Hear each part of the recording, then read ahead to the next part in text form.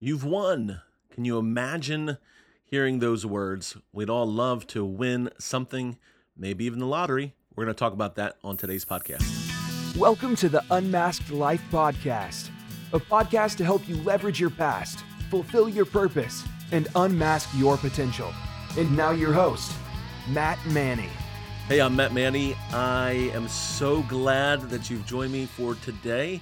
And today we've got a special guest who's joined us today, going to read for us the devotional and share some thoughts. More reading, less sharing, most likely.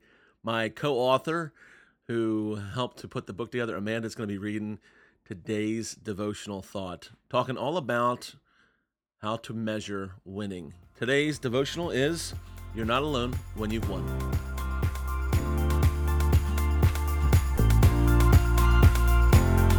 Let's play the Lord's Lottery. Have you ever bought a scratch-off or gambled on God? We live in a world where we take risks. We hope for a get-rich-quick strategy. The elation of winning hits our dopamine center in our brain and floods our body with all the feel-good emotions you can imagine.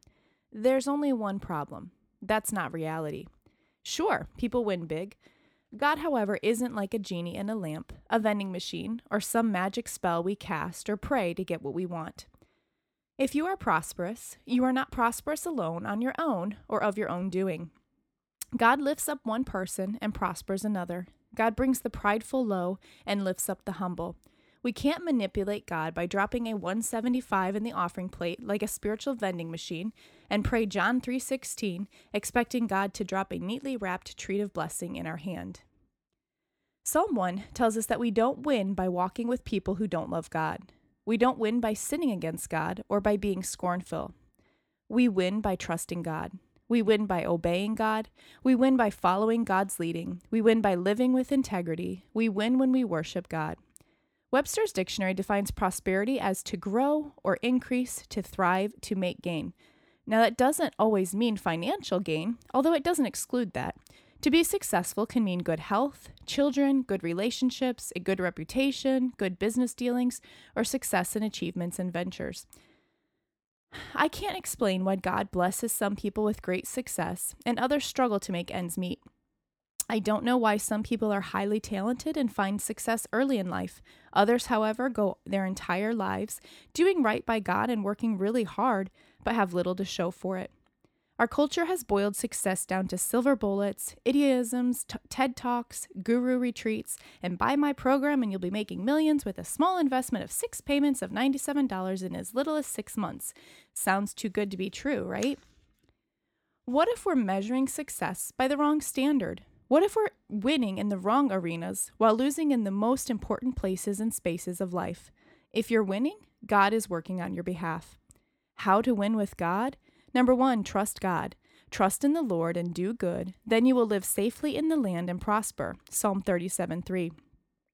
Number 2, stay humble and agreeable. The lowly will possess the land and will live in peace and prosperity. Psalm 37:11. And number 3, work hard and wait on God. You will enjoy the fruit of your labor. How joyful and prosperous you will be. Psalm 128, verse 2. For all the times David begs God for relief, life isn't all about pain and suffering. God allows for days of poverty and days of prosperity. The days we struggle, it's not because God is mad at you.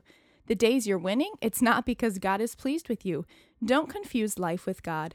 Life is tough, but life also affords amazing results for those who plant in one season to reap in the next. The reminder today is you are not alone when you win or lose. Win or lose, God is with you. Today's Bible reading is taken from Psalm 90, verses 10 through 17. Thanks so much for joining us for today's podcast. And thank you to our special guests for reading that today. Thank you, Amanda, for jumping in here and helping me out. She does a great job. I love it. That is our devotion for today for day 21. If you enjoyed the podcast today, go ahead and like and subscribe. Give us a rating and review. And as well, go ahead and check out the show notes. You can find You Are Not Alone in a paperback as well as ebook form. We have questions for reflection to do further study. And so if you would like to use this for a personal use for your devotions or as well for a book club or a small group study, it works fantastic for any of those scenarios. You can check the show notes for the links for Amazon.com and as well for MannyResources.com, where you can find books, journals, and Bible studies to grow your faith and change your life. Thanks so much for joining me for today's podcast. You've been listening to the Unmasked Life Podcast. Join us next time for more great content that will help you leverage your past, fulfill your purpose, and unmask your potential.